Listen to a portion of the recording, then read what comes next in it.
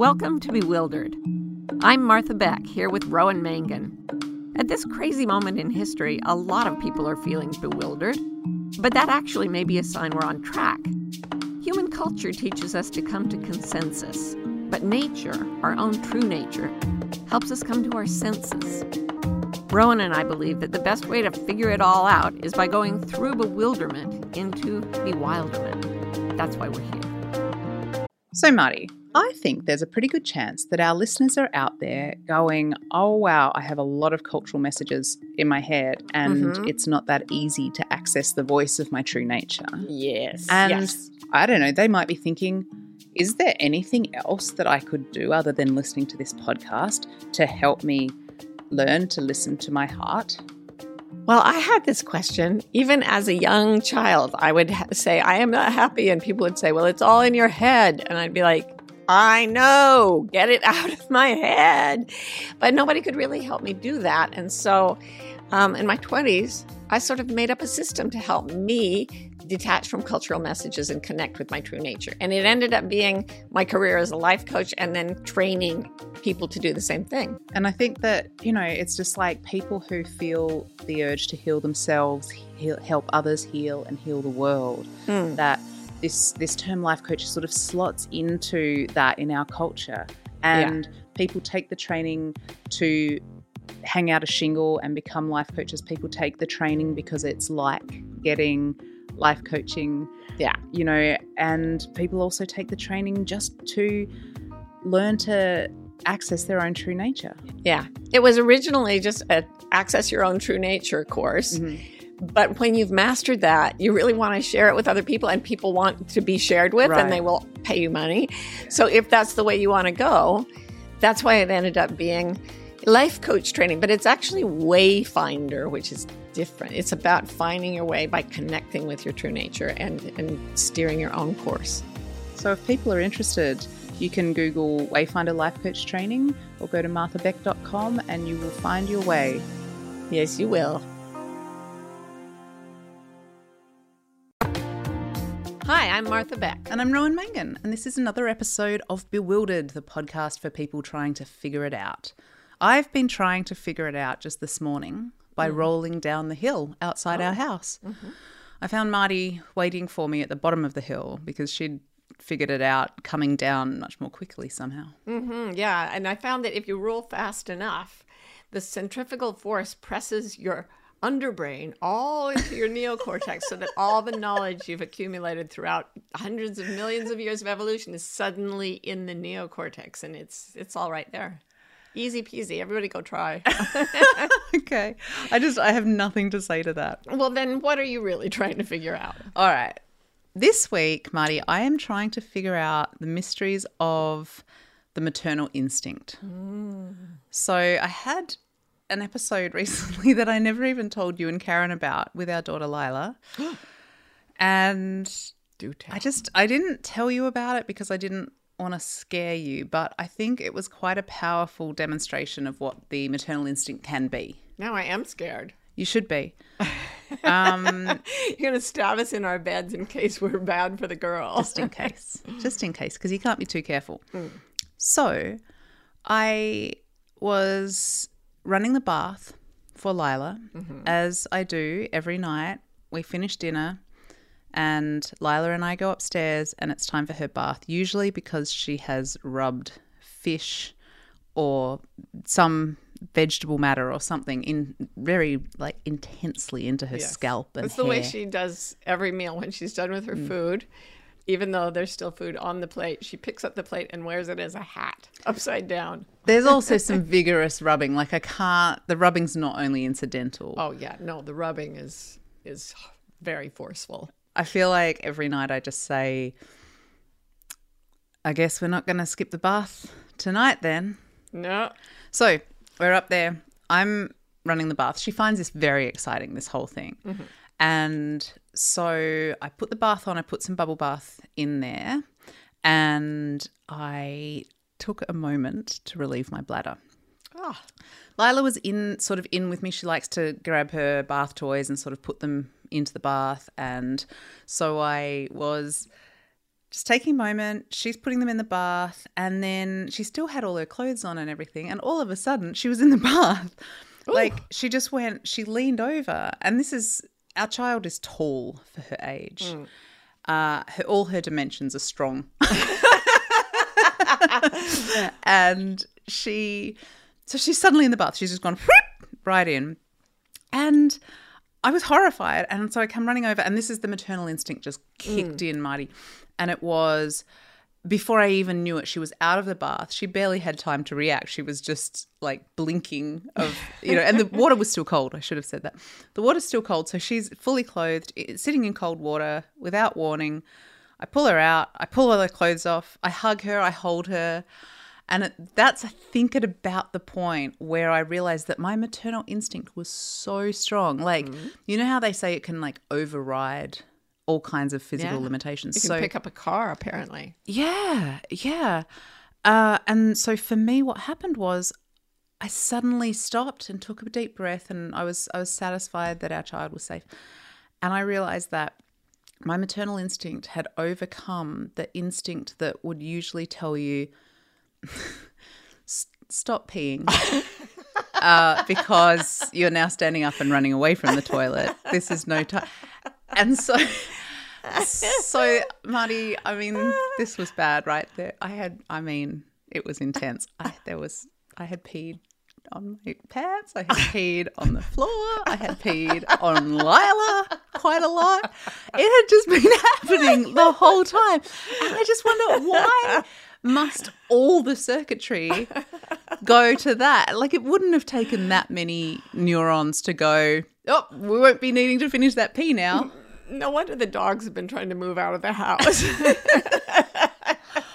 God, it was so bad. Oh, my God. You told me when I went in there one day that almost everything in there had been peed on, but I made assumptions that the peer in question was short. Tall for her age, but shorter than you. Usually it's her. In this instance, I confess, it was not her. That is frightening. Dear. I am frightened. Thank you. What are you trying to figure out? Okay, I just remembered a story. Your mother, the beautiful and wonderful Paula Keogh, is here visiting us. And one time I heard Paula and Ro talking about a friend who had come to see Paula, and they had a rather fractious relationship. Mum's going to kill you for telling this story, but go on. and they were talking about different things, and the name Christy came up, which I thought was the friend, and then Rose said, yeah, and then that awful thing happened. And Paula said, oh, yeah, they just winced, both of them. And I said, what happened? And they said, Paula said, I woke up and in bed, and she was peeing on my face. I was like, Australia is even stranger than I thought. And I said, oh, she was peeing on your face? And she said, well, she was pregnant. We've all done strange things. Right. I have this image. I mean, you have it in your mind as well. You know, somebody waking up to find a pregnant woman being crouching over your face.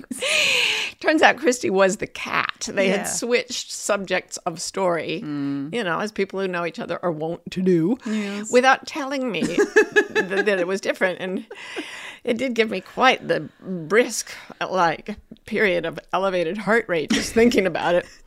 Anyway, that's not what I'm trying to figure out. I figured that out already. What are you trying to figure out? I'm trying to figure out what is going on with the lovely and talented country singer Faith Hill.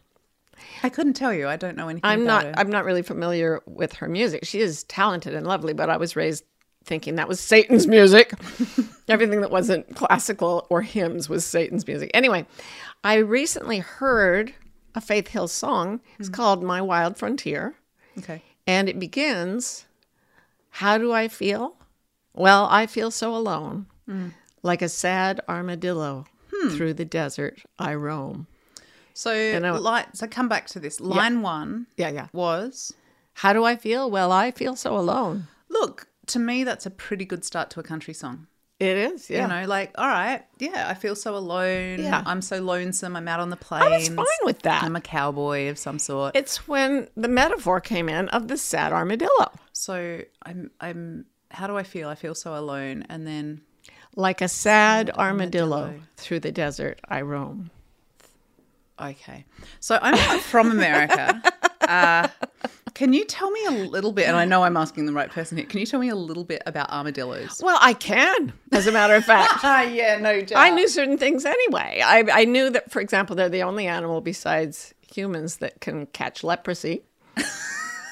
Also, that they always give birth to identical quadruplets. Really? Yeah, which makes you wonder, what did Eve Armadillo do to piss off God Armadillo? Because, like in the Bible, Eve takes the fruit and then God says, "In pain shalt thou bring forth children all the days of thy life," or something like that. And then I just wonder what Eve Armadillo must have eaten for, like, God Armadillo was like, "Now you've done that. They're coming in groups of 4 and you can't tell them apart." Like, it's going to be really Must have been like a creme caramel or something. of the knowledge of good and evil.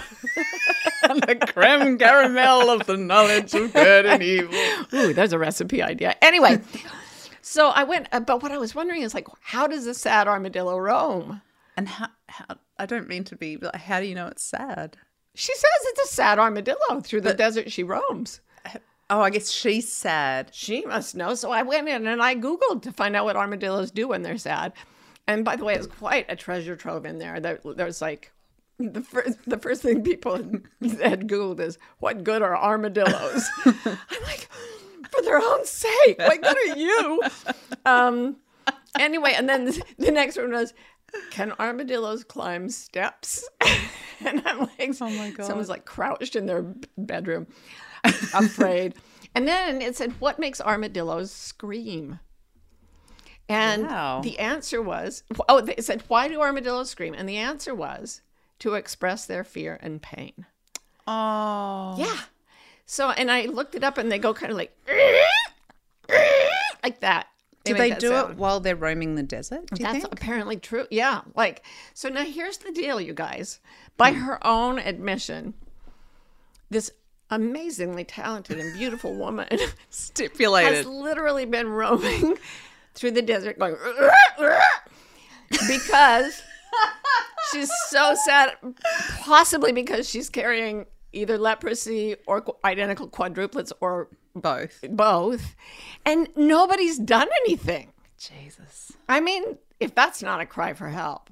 That's for sure. I mean, all country music is a cry for help, but this really takes it to the next level. Yeah, and wow. Maybe they tried to help and she just rolled into a ball. I don't know. I had to Google armadillos just so that I could really get the picture in my head. They're funny little guys. Yeah, and they kind of boop, boop, boop, boop. So I just picture Faith Hill out there. They look like they're wearing little high heels. So I picture her roaming through the desert in high heels. Oh no, leprosy. I just think someone should have done something. Oh, I completely agree. I'm so glad you're bringing this to our attention. Thank you. It's time. It's time someone did something. It is time. Yeah, right. I am so sorry, Marty, that you've been through this. I had no idea. I know. It's been a rough ride. Yeah. No kidding. So listen, I wanted to say that one of the things we've been noticing on Bewildered, as our wonderful peeps leave us reviews and sometimes they chat with me on Instagram, and I hear a lot of, where's Karen? True that. Our beloved Karen, who we talked about in the episode of, do you remember? The one about Unshameable? Us. I don't remember. I actually don't remember which one, but you should listen to them all. So Karen is our beloved, and she prefers not to podcast. It's not really her bag, but nevertheless, we thought we'll bring the spirit of Karen in to Bewildered as like a semi-regular item. Yeah, because maybe? Karen is an absolute genius at the conversational pivot. Oh, yes. And many other like quirks that you will not find in any other human being. And this is the sign language for Karen. Yeah. Do American Sign Language for pivot. It's like you make a little duck with your hand and then turn it. Yeah. Yeah, so she's famous for this. Somebody will come to her and say like, oh my gosh, I'm grieving the loss of all my loved ones. And she will say, this literally happened. How do chickens sleep? So this is Yeah. Karen is just, you have to experience her. And since we can't get her to come and podcast with us, we just thought we'd have a Karenism of the episode every time. Yeah. She's always said something delightful. So we have wine time every afternoon. We don't necessarily. We don't always drink. We don't always drink, but it is the time where wine might be had. Adam, and my son with Down syndrome, named it Wine Time. So That's right. that is what it is. So we commune. And Karen usually turns up for wine time with like an agenda. Is that fair? Oh, I think that's fair to say. Yeah. Yeah, She's been basting it all day. So Karen will read something or watch something or learn something in some way. Constantly. She's always like feeding the brain. Often they're like the details of obscure murders. Very, very often. Yeah. But in this case, we got this non sequitur at wine time last week. Karen pops up and says, Without preamble. No, God, no preamble. In fact, we were probably talking about something completely different. Yeah. And she says, can I say it? Please do. Okay. This is what she said. She didn't say that bit. Even when I was preparing this, I couldn't say it without laughing. She goes, I read this article about the Dutch, and I didn't know this, but apparently they are quite frank. And then she was done. That's it. That's the whole thing. She's been waiting all day to present her thought du jour. And it's, the Dutch are quite frank. You heard it here first. I did not know that. No. Actually, I did. I've had Dutch clients. They are frank beyond belief. Are they quite frank? Quite. I think that's quite accurate. She did us all a service. So there you go. There's a little glimpse into Karen Gertis, our Karenism beloved. of the week. Karenism of the week. Okay, so what is our topic, though? Our actual topic that we're going to bewilder the folks about. So the cool thing that happened this week is that we were sort of batting around ideas, Marty, and we came up with a completely original topic that no one had ever thought about before. So we did. It's so cool. It's called happy washing. And you do it by putting someone in a bathtub and then peeing all over the room. How dare you? That's called a golden shower, and you know that perfectly well. We'll be right back with more Bewildered. I have a favour to ask. You might not know this, but ratings and reviews are like gold in the podcasting universe. They get podcasts in front of more faces, more eyes, more ears, all the bits that you could have a podcast in front of. That's what they do. So it would help us enormously if you would consider going over to your favourite podcasting app, especially if it's Apple, and giving us a few stars, maybe even 5, maybe even 6. If you can find a way to hack the system, I wouldn't complain. And a review would also be wonderful. We read them all and love them. So thank you very much in advance. Let's just go out there and bewilder the world. Mwah. Change, eh? It sure does keep happening. I feel like there's something that you, Martha Beck, have created that will help us understand how change affects us and how to manage it. By coincidence, now that you mention it, I have. It's called The Change Cycle. It's about 4 aspects of the whole process of change. And we've put the information together in one handy place so that the people can refer to it when they're going through change. And you know what else? We also made podcast episodes about each of the 4 squares in the cycle that are also on this new page that we've made for the peoples. Well, how remarkable is that? All right, you can find out all about the change cycle at marthabeck.com/change. So it's like happy washing is like brainwashing. And it's when people try to force you into a state of happiness or performative happiness, right?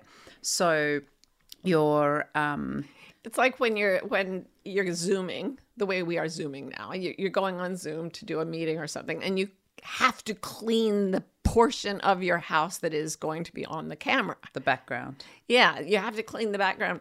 And you don't show people what's a mess, basically. Right. So there can be mess all around the back. This is Muddy's metaphor, which I think is brilliant. It's like I don't want you to see how I live. Yeah. Yeah. And the thing that's worse is not just that people do it because they don't want their mess to show, but that there's a kind of cultural assumption that you should do it. Don't air your dirty laundry in public, right? Yeah. Everybody assumes you've got it. That's fine. Not in public. But it's more than you have to be super happy. Well, that is, especially in America. Yeah. For reasons we will discuss later. Sociological reasons. So anyway, we were talking about this completely original idea that we'd had for a while. And then I started thinking, this sounds familiar. Rose said, wait a second. We're talking about something that literally everyone discusses online. Yeah. It's called toxic positivity. And we weren't original anymore. But the phrase happy washing. It's much better. It's I don't simpler. want to, but it is better. It's easy to say than toxic positivity. Like what's he doing? He's engaging in toxic positivity. He's happy washing. There you go. See? It just rolls off the tongue. It's great. The Psychology Group defines toxic positivity as the excessive and ineffective overgeneralization of a happy, optimistic state across all situations. The process of toxic positivity results in the denial, minimization, and invalidation of the authentic human emotional experience. So, what we've been talking about, but with a less silly name. Yes. Or a more silly name, depending. But so along with the silly name, we thought, well, let's dig in. Let's see where we can go with our usual bewildered structure. Because as y'all know, in this podcast, we help people from bewilderment. Why am I happy washing?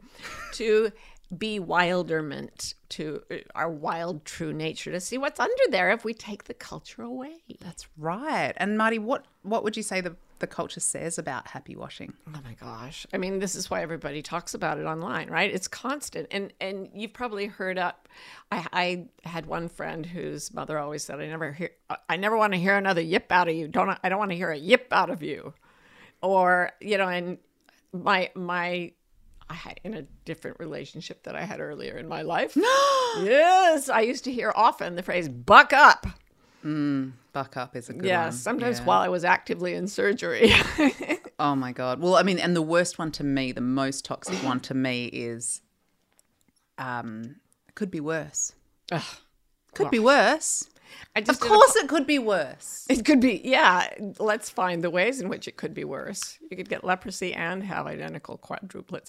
Yeah, there's cheer up. There's don't complain. Turn that frown upside down. Go to the sunny side of the street. I hate it. It is toxic. I mean, I can feel these lovely, bright, sunny words coming out of your mouth and my whole body just going, oh my God, it's poisonous. It does feel, I mean, it's so obviously poisonous, and yet it's something we take and pass on in our families. And everybody has a family culture that most family cultures have some version of this.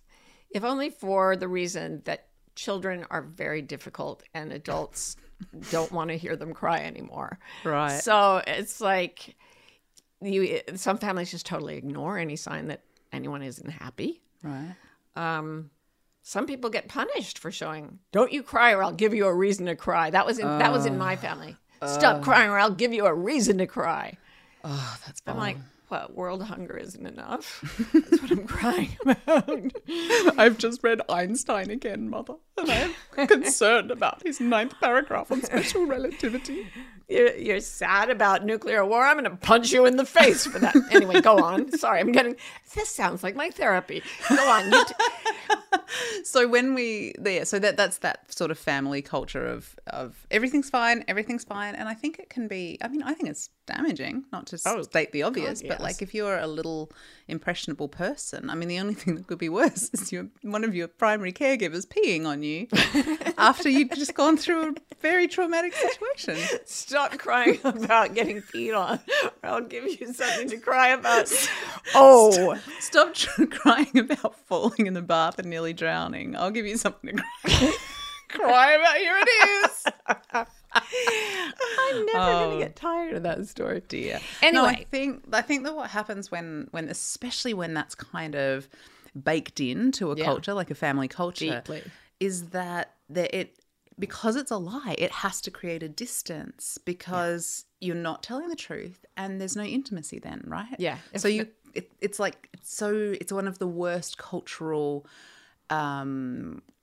like consequences of creating a culture, because there's so much separation between people in that. In the interests of creating group harmony, you basically destroy intimacy. Right. Oh, that's so interesting, isn't it? Like, sit down and shut up. We all hate each other. We don't know each other. But we're all smiling at each other. Yeah. Wow. Oh, the stuff of so many TV dramas is right there, isn't it?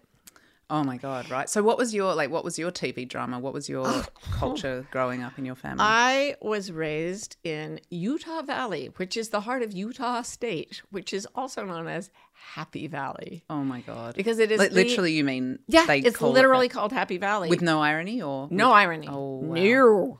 Irony is not a thing in Happy Valley.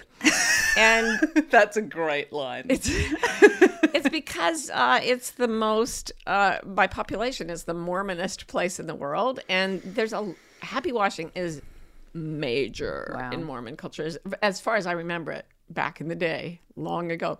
But like everyone has to be dressed in shiny bows. The big thing is everybody's has to be like The Sound of Music. What was that family? The Von Trapps. They all have to sing together. They all have to wear the same things made out of the mother by the same curtains for no money. And everybody's happy all the time because we have the true church and we're going to heaven. And Anyway, so yeah, it's very strong happy washing culture, which I totally bought because it was everybody around me. And I was like, all right. Oh, right. So you believed that the happiness was true, or you didn't think to wonder if it was I knew the happiness wasn't true. All right. I wanted to kill myself. No, sure. But other people's? Did you know that other people's happiness was pretend? They were faking it too, but they were faking it better than I was. That's probably the case. It's funny. It never occurred to me that they were really happy. I just couldn't imagine that. But then I went, at 17, I went to college. Don't know if I've mentioned this. I don't think you have. But where did you? I mean, it was a long way away, I guess. Yeah, it was in a culture where you get a lot of pressure to happy wash in a different way. Oh, that's interesting. So what do you mean? So, I went to Harvard, and I remember reading this story about when one of the presidents of Harvard was a professor, and a student brought in a paper late, and he said, "I'm sorry, I didn't get this to you yesterday. I was feeling really awful." And supposedly this guy said, the professor said, "I think, young man, you will find that most of the people who've accomplished anything significant were feeling pretty awful." So it's like, okay. You don't show weakness. And then I had kids, and I was trying to be a Mormon mom and a Harvard mom, and there were no other Harvard moms among the student body. I didn't know anybody else who had kids. And I would just hang in there as long as I could, happy washing like a freaking maniac, and then completely implode for days on end. Yeah, it basically, it was not a fun life, but I pretended it was. So is there really, at Harvard, there's a culture of pretending to be happy? Not happy, but completely unruffled. Unruffled, okay. So in its own way. No, do I have any problems? No. Was that hard for me? God, no. Are you kidding? It was so easy. No. Gotcha. Yeah, you don't show weakness. Right. And there are different textures and shades of happy washing for every different cultural group, I would think. I'm sure. Yeah, I'm sure. It's funny for me. I feel like I didn't really have that. Like I was most of my childhood, the culture, I think I've said this before, but the cultural group was me and my mum. So it was just like that, like it's harder to build a really strong culture when there's only two people. Well, I don't know. Is that true? I don't think so. I think that if somebody's very domineering and narcissistic, they can create a very strong culture, but that is the opposite of your mother. That was not our situation. Your mother is forgiving for people who pee on her face in her sleep. Oh, yeah. I mean, there was so pregnant. many. She was pregnant. We've all been there. So it's funny that, because I told the pee story. That's why you told the pee story. I was like, this is all about urine. We should just call this the urine episode. No, but so I think your mother is a very genuine person. And she, like watching her with Lila, I can imagine her with you as a baby. She's very welcoming of whatever the kid is feeling. She was also a kind of hippie and very much in that 80s kind of, You know, she studied naturopathy, and there was like, she wanted me to call her Paula instead of Mum. That didn't go well long term, but you know, so there's this like authenticity, a value of authenticity. And so I didn't really have that as a kid, but I do have a friend who has that toxic positivity. It's always, it could be worse. It's always, and there's something so undermining about it. I mean, I think for her it's probably a protective mechanism of some sort, but God, it's annoying. Oh, it's so annoying. It's so annoying. Yeah. It's so annoying. I just feel really annoyed. You get to feel annoyed. I'll let you. I'll be happy. So what happened to you when you go about the world and you're not a happy washer? Because you really are unusual that way. I think that's why we get on. In the world. So I think... All right, so two things. So I think that in Australia, you know, you were talking about the Harvard version of happy washing. I think in Australia maybe the version, I'd love to hear from Aussies if they think this is true, is like take easygoing washing. So you're laid back and groovy. Laid back washing, yeah, like just don't get so worked up about things. So I could do that without, and to me that's more passive and sort of neutral. So if I was going to work or whatever and I wasn't happy, I wouldn't perform happy, but I would perform neutral and unfazed. And as a highly anxious human being, that was a performance. I don't mind. I haven't really thought about it. Cool and groovy. Cool and groovy.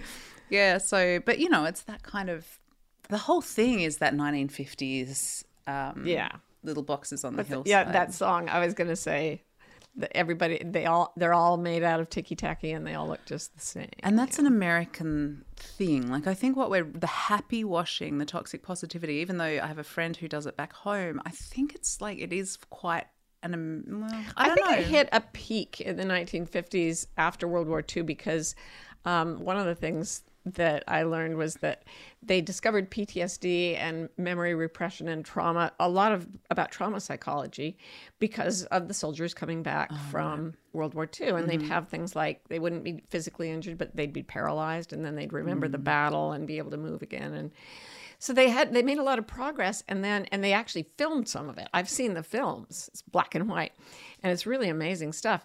Well, that was all suppressed by the government because it was a good war and we won, and nobody had a bad time over there. Wow.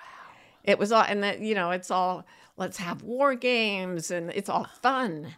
Then people went to Vietnam and they were like, well, this is not fun. Right. And I think there was a backlash in the 60s because people were like, wait. And you see all the movies, the whole hippie movement of the 60s that was part of what created Your Mother was actually a backlash against the intense happy washing, I think, that emerged from that war. Yeah, I think that's true. That's so interesting that Vietnam was really a reckoning about happy washing. Yeah. Really and, you know, was. I mean, a lot of not just the Vietnam War was all about just a referendum on toxic positivity. It's not bombing everyone in the world. It's that you have to be cheerful. It could have been worse. It could have been worse. Can I tell a thing that I saw once in a truck stop?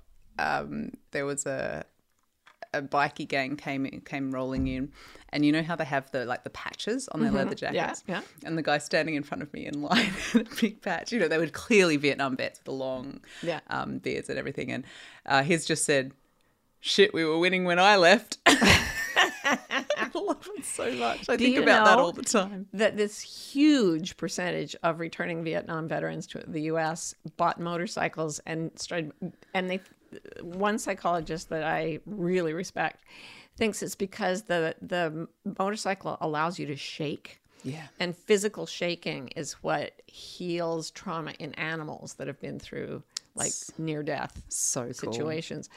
So yeah, they're trying to they're trying to shake it out of themselves, and then they're like, but I'm still tough. Yeah, it's a different version of happy washing. The biker gang happy washing. Yeah.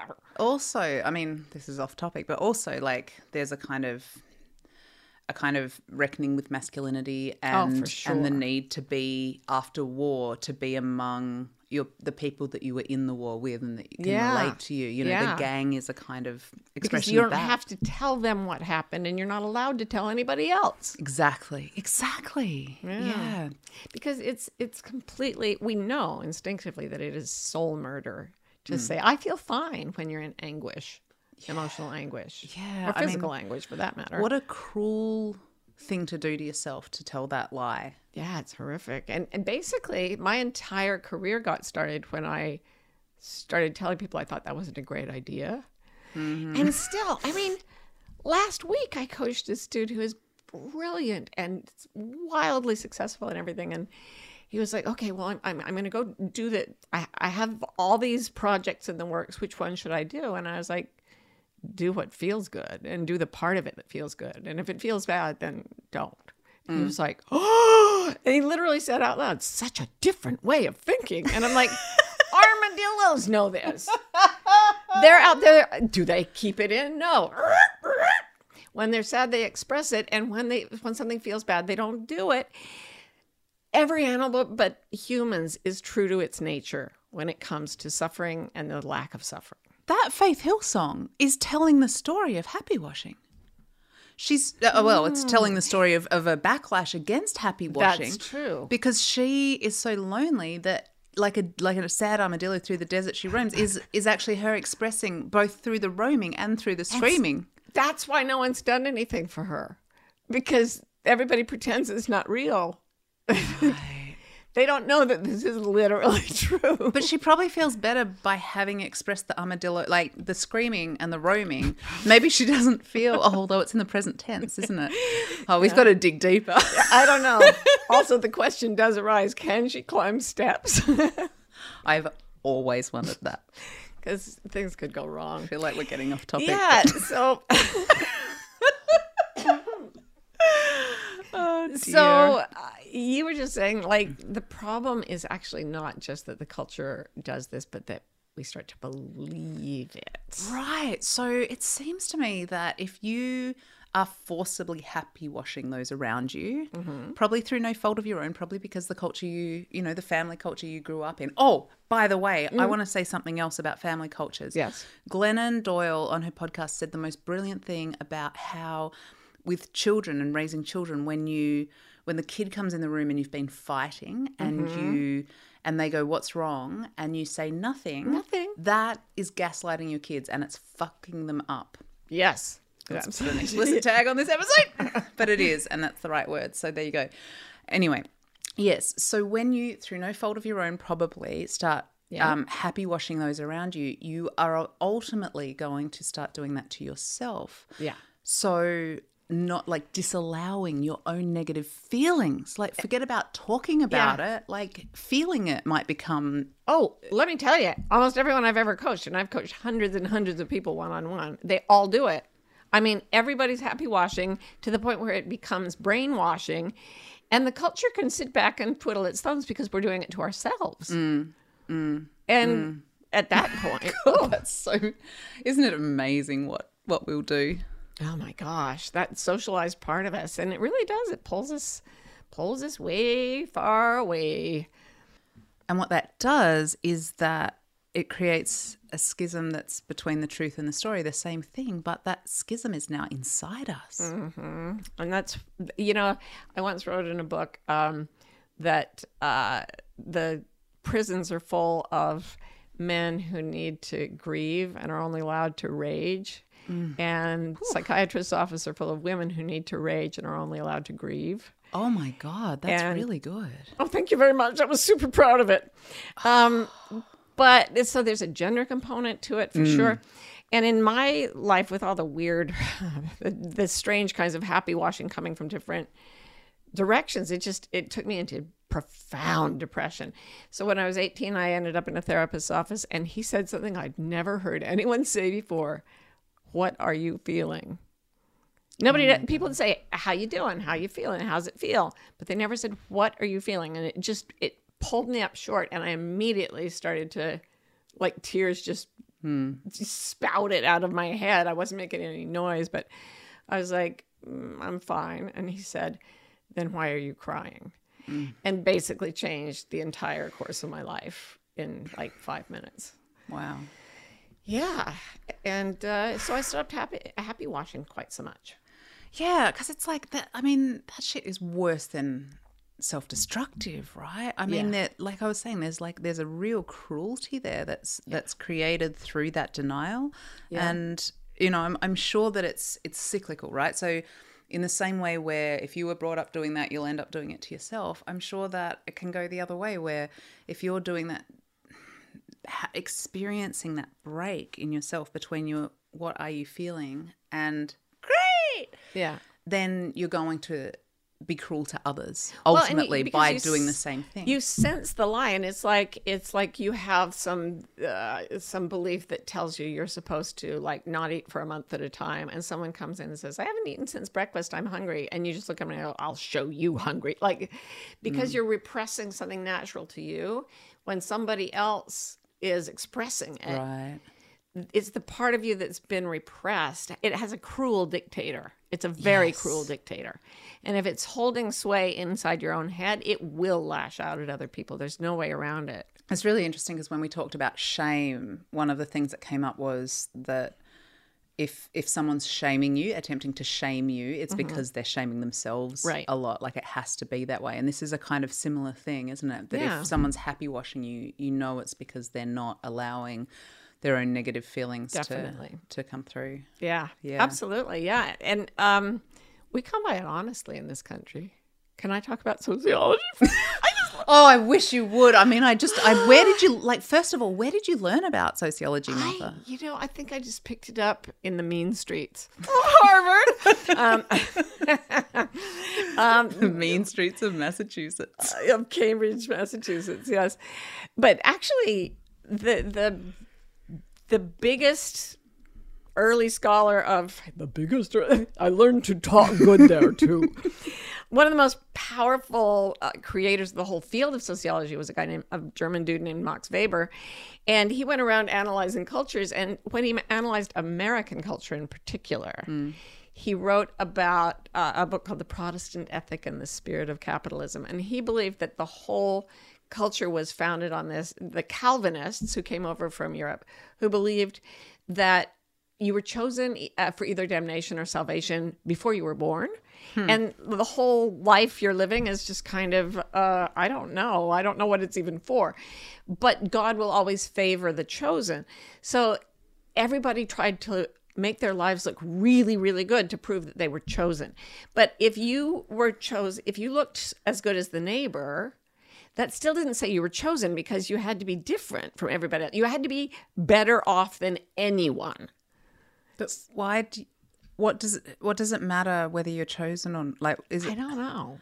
I mean, his whole point was that they were hoping they were the chosen, and they were trying to prove to themselves, that they were the chosen. Right. And as a result, you get this unbelievable competitiveness where everyone is trying to look happier, richer, healthier, everything than the rest of the people. And that's what he said was the whole foundation of American culture and the capitalist system as it emerged in America. Okay, that's fascinating. Sociology, right? Oh, sociology. Yeah. This is such a sublime to the ridiculous. But I was thinking about, in a very pop cultural sense, there's that that exists online with like wellness and wellness influencers and mindfulness influencers and all that. And there was actually a thing that happened in the news recently where okay, I'm trying to think of how to keep this anonymous, but there's a company that specializes in stuff, wellness stuff, often female-focused wellness stuff, and the person who runs it is a bit of a Hollywood person, and vagina steamers. It's a whole thing. I knew I was going to say vagina steamer. It goes along with urinating everywhere. I know. I should be getting money from those people, actually. Anyway, someone who used to work for that company came out and said that there was a very toxic wellness culture. That's an oxymoron. Experience. Right. It's interesting, like all the cleansers, and like it forced her to have a very weird relationship with her body as a result when she was working there. Toxic wellness. I'm so healthy, it's sick. There was something interesting that was said on that, which is you know, like that one of the examples was the chemicals in sunblock. You know, that no, we won't have that. But coming from Australia and knowing what the sun can do to your skin and does to so many people's skin down there, it's like, you know, so there's the toxic wellness is you end up with skin cancer because you won't use sunblock. Sorry to bring it down to my level. No. No, every different culture has its own version. I mean, when I was in Japan, they explicitly say there's a convention called honne and tatemae. And honne is your true feeling. It means true sound. And tatemae it means what's built in front of it. It means a false facade. And it's very, very explicit. And I was told that, like, I saw some people from a company drinking together, and one of them, like, punched the other guy in the face. And I was so used to watching the Japanese be incredibly polite. And I said to a Japanese friend, he just punched him in the face. He's like, yeah, they're both drunk. It's honne. And I was like, what? And he was like, tomorrow at work, they have to be tatemae. They will explode if they don't have honne at some point. They can't continue to work together. So what they all do is go out drinking together. And during that period, you show your true feelings so that you don't die from all the tatemae when you're not drinking. That is so interesting. I don't know if it's the same now. This was 20 years ago. Yeah, I couldn't tell you, but it is so interesting because it makes me wonder about the role like alcohol is in so many cultures, has either been like in ours or whatever, ours in the very loosest sense, going back has been for a really long time, but in others where it's new. I remember reading something when I was at college about in Australian Indigenous peoples that they it's so weird, like once white culture came in and was sort of enforced, and especially that British stiff upper lip thing, which was alien to them, what came in with it was alcohol, which allowed being authentic. It allowed you to be authentic, and it was like the loophole in the culture where you could act the way you really are, and that, you know, someone was theorizing that that's part of the reason why alcohol has become such a big issue among First Nations peoples. Yeah. Because it's like the only way to deal with trying to assimilate into this insane culture of murderous. Yeah.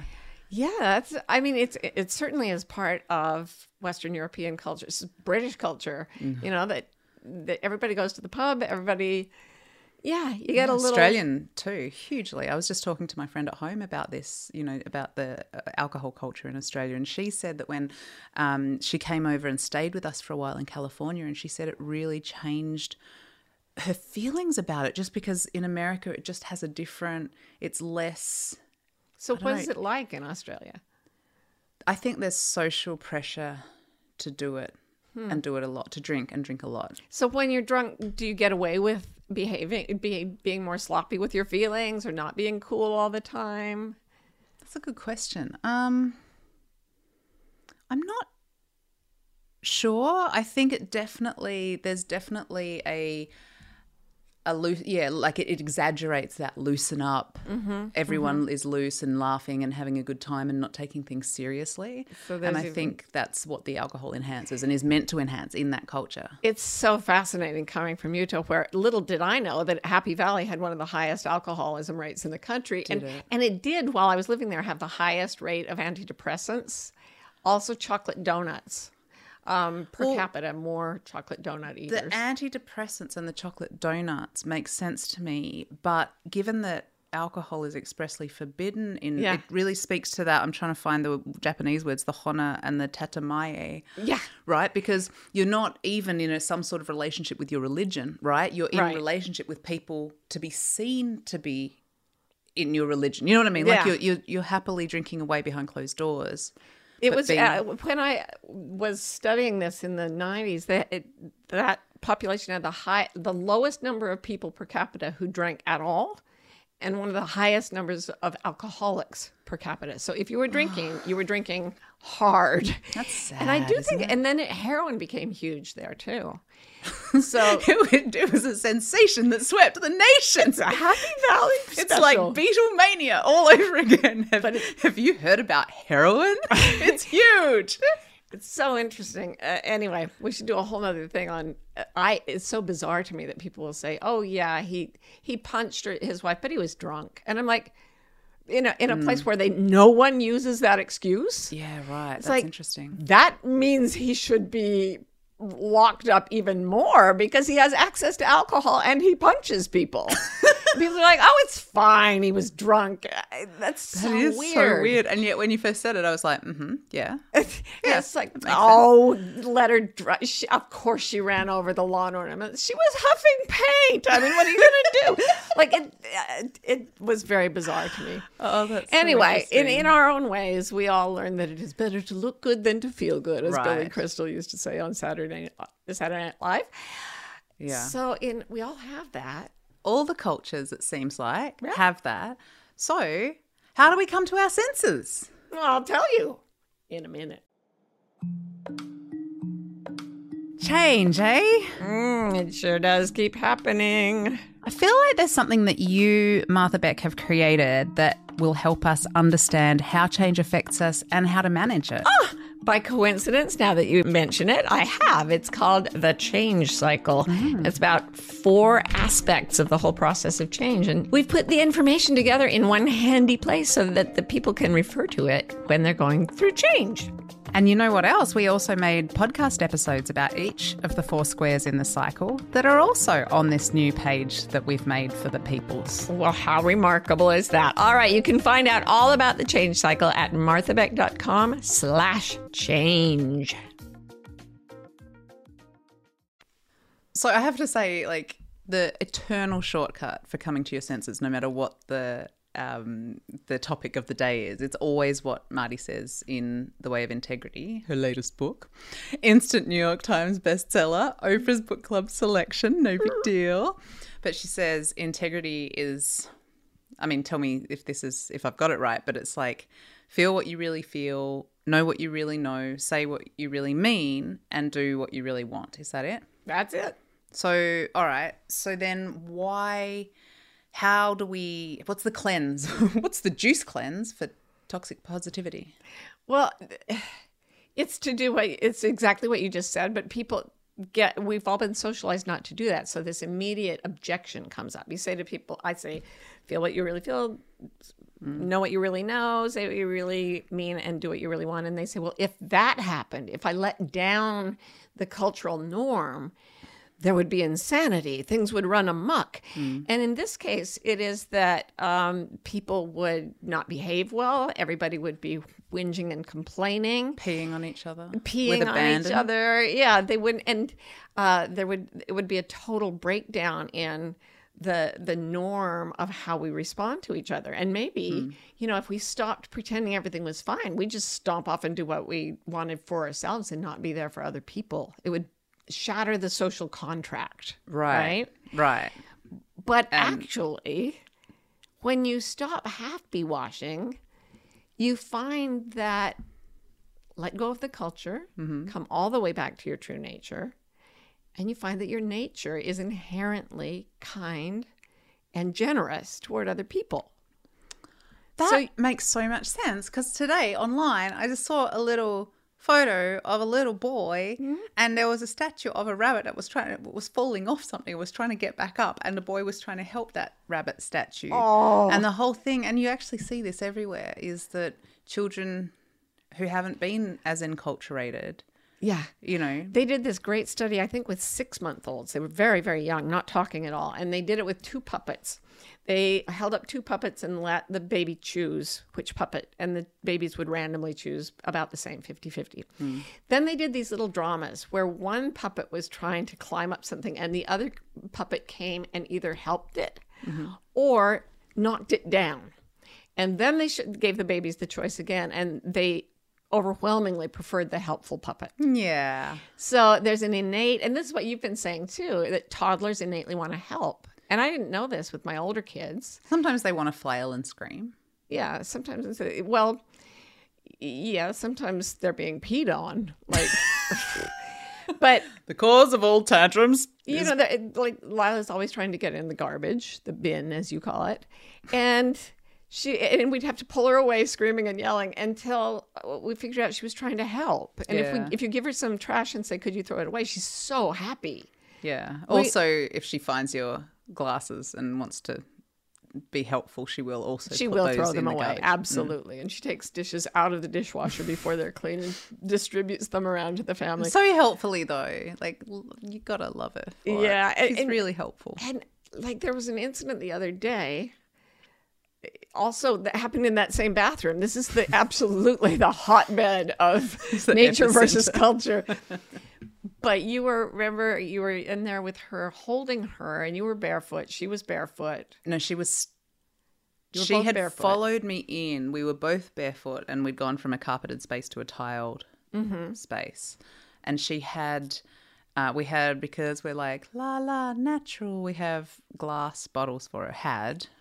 I've phased them out a long time ago. Won't get into who hasn't in the house, but you know. So there was this one glass bottle and Lila got it and followed me in to be helpful. She was actually genuinely trying to put it back on the counter or on the sink or whatever in the bathroom. And she wasn't quite tall enough to do that. And it fell and it smashed right in between her 2 feet, and my 2 feet were right around her 2 feet. So it was like, it smashed so hard that it drove shards of glass into the tops of their feet. Yeah, not mine, Lila's. Oh, she had very soft feet. Yeah. So she was, terrified and in pain. And I was terrified because of the bare feet situation and not knowing. And I heard the smash. I didn't see what happened, but before I even knew what was happening, I had grabbed a pair of shoes that was nearby and I was in the bathroom putting the shoes on your feet, picking up Lila, and you were calming her and comforting her, and you immediately got to a safe place and started cleaning the glass out of her feet. I immediately started getting every single tiny shard of glass out, and then within about 5 minutes we were all completely stable again. That's true. And it was a really good example to me of how kindness is not a thing you have to adopt when you're not distanced from your natural feelings, because our natures, it happens so fast, and both of us by nature went to help. Have we talked before? I think we have actually, about how crisis can shock you out of all the cultural beliefs and yeah, because it was that woman who had COVID and she was sort of like, I just want to live like that all the time. Right. And it's that same sort of thing of just like in that moment when you suddenly realize, okay, this is truly the response here, and this is truly the authentic way I feel. And yeah, it all happens. And it's so interesting because like the trendy kind of line in parenting right now, which I love, I think is brilliant, is all about, you allow, and this is especially with toddlers, allowing the feelings while putting boundaries around the behavior. So all the feelings are okay. All, and they're, happy washing is bullshit. It's like, right. And so we're sort of taught to, it can be, it can feel sad when someone takes your toy away. You can be frustrated when it can be scary when a bottle smashes. And, we have so many moments, Marty, don't we, where we're like, oh, that's a parenting principle that we should apply more broadly in life. Yes. And we actually do that. I want to make a little caveat before we go into that, though, and that is that some people express a lot of negativity and sadness and pain and everything, but they do it manipulatively. Oh, so you're talking about like people who aren't happy washing, but they're not being authentic either. They're faking the opposite. This is one of the major tells of a psychopath. And they believe that probably 1 out of every 25 people may be born with psychopathy. So in that case, what psychopaths feel overwhelmingly is self-pity, and they use I'm not okay to manipulate other people. So I just want to say, if there's an instinctive repulsion that we feel when someone is faking negativity, so be very alert for that. You'll feel it in your gut. You won't want to go help. I've seen this in so many groups I've worked with. And also, if you notice no reciprocity in a relationship, no give and take, they want to whine to you, but you never whine to them at all. be very, very careful. Get away if you can. It should feel reciprocal, healthy, and genuinely fulfilling to connect with someone about something negative in a true way. Right. So and I also careful. find, be careful. But also one thing that can really help with that is in good households, they put a little sign on the fence out the front that just says beware of the psycho. And if you just always keep an eye out for that before you go into the house, it can be another really good way to spot the psychopath. Oh, you never know which one it is. So that's so true. That's a whole nother episode. Anyway, I just wanted to talk about how, by God, we do this. And it's because you were raised without much happy washing. And so you would be like, when I wasn't happy, not much washing at all, now that I think about it. You have to deal with your mother after this. But you can actually create a culture. At first, I didn't know what was happening because you would say to me, why are you acting happy when you're not? And I didn't even realize I was happy washing. Freaked me out. Yeah. And I would never complain. And then you would say, oh, I feel bad. And I would try to fix it so that you'd be happy. It was more than that, actually. I can remember both you and Karen being in this reflexive, no, you don't. No. And there was like this sort of tendency to contradict. Everything's fine. Yeah. Yeah. It was really weird. And you actually, you talked us out of it. So we created a culture where there's no happy washing, but no fixing and no pity either. Wasn't there a book that you read about that once? Oh, sorry. There's a book that's about burnout by Amelia and Emily Nagoski. These twins they're both very accomplished in their own right. And they wrote this book on burnout, and they did a really good TED Talk on creating a bubble of love where you can have all this genuineness. Yeah. Thank you. Because I had really needed you to mention their names so that I could do my segue that I have prepared now, which is completely unrelated to this podcast, but I love it so much that I'm going to tell it. So you said Emily and Amelia Nagoski, and I thought, Emily and Amy are the names of the Indigo Girls. And immediately, the band, the Indigo Girls, and immediately into my head popped a story that our beloved Karen told us about I think probably her inaugural foray into gay stuff back in the day was that someone took her to a women's music festival, and one of those outdoor sort of marquees and stuff. And so the Indigo Girls were playing. Yeah, see, that's the link. And the Indigo Girls were on stage playing, and suddenly the stage literally collapsed, or part of the stage collapsed. Everyone was fine, but the stage was collapsed. And Karen said, from the crowd strode, here, there, everywhere, not in one group, but just as though organically arising, the lesbians stepped forth with their belts of tools, and they, in real time, quite quickly, just rebuilt the stage, and the show went on. Isn't that a great story about that is great. Emily and Amelia? And it actually pertains, if only metaphorically. Really? Because what you're saying is let whatever collapses collapse, and we will step forward automatically to fix it. We have that capacity. So go ahead, break down a little. But aren't we saying don't fix it? Yeah, you're right. I went back into my fixer. So forget I just said that. In fact, it's not a metaphor. It's just a funny story. Done. So make an agreement if you feel like you want to. I don't want to. Because it's worked, but it has worked for us. We have this mutual agreement that we can express our negative feelings, not to manipulate and not to get anyone to fix us, but simply to be understood. There's something that I've seen online. It's just like a tweet that everyone shared and still are sharing, because it is someone sort of saying, the most profound moment, the most profound lesson that I've learned in friendship is to ask the question, do you want me to help solve this, or are you just venting?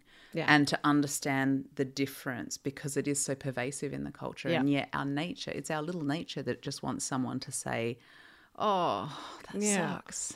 Yeah, and I used to try to psychologize and fix you and everything, and you finally taught me the Australian way, which is to listen to somebody complain and then go, that sucks, mate. That's kind of, so yeah, I have a no fixing necessary, no pity is required, but openness about everything and compassion toward it all. And also, you didn't used to complain, and I didn't like that because I complain freely and I wanted it to be equal. Yes. So I had to encourage you for quite a long time to stop complaining. My God, everybody, it's awesome. Complaining is wonderful. It's the best. So that's what I would encourage everyone to do. There you go. Out, get in touch with yourself. Stop happy washing. Yeah. Get grubby. And don't happy wash yourself. Yeah. Wash yourself. But don't happy wash yourself. And stay wild. We hope you're enjoying Bewildered. If you're in the USA and want to be notified when a new episode comes out, text the word WILD to 570-873-0144. We're also on Instagram. Our handle is Bewildered Podcast. You can follow us to get updates, hear funny snippets and outtakes, and chat with other fans of the show. Bewildered is produced by Scott Forster with support from the brilliant team at MBI. And remember, if you're having fun, please rate and review. And stay wild.